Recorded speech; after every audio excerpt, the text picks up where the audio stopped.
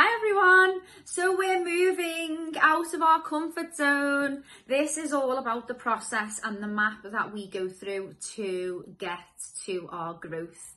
So first of all, we're in our comfort zone. Life's just going by and everything's just going on, and then something happens and we want to move, we want to grow, and we go through a process. We don't just get to growth, do we, from our comfort zone? We have to go through a process, and you'll find that moving out of the growth zone is so scary because it's everything that you know and you're probably really good at, and then you're going to go to maybe something different. You're going to move on to something that you don't know what it is. So it's normal for us to fear it. So if we move from the comfort zone into the fear zone, we then go into the learning zone. This is where we start to understand things on a deeper level to be able to get to the growth zone.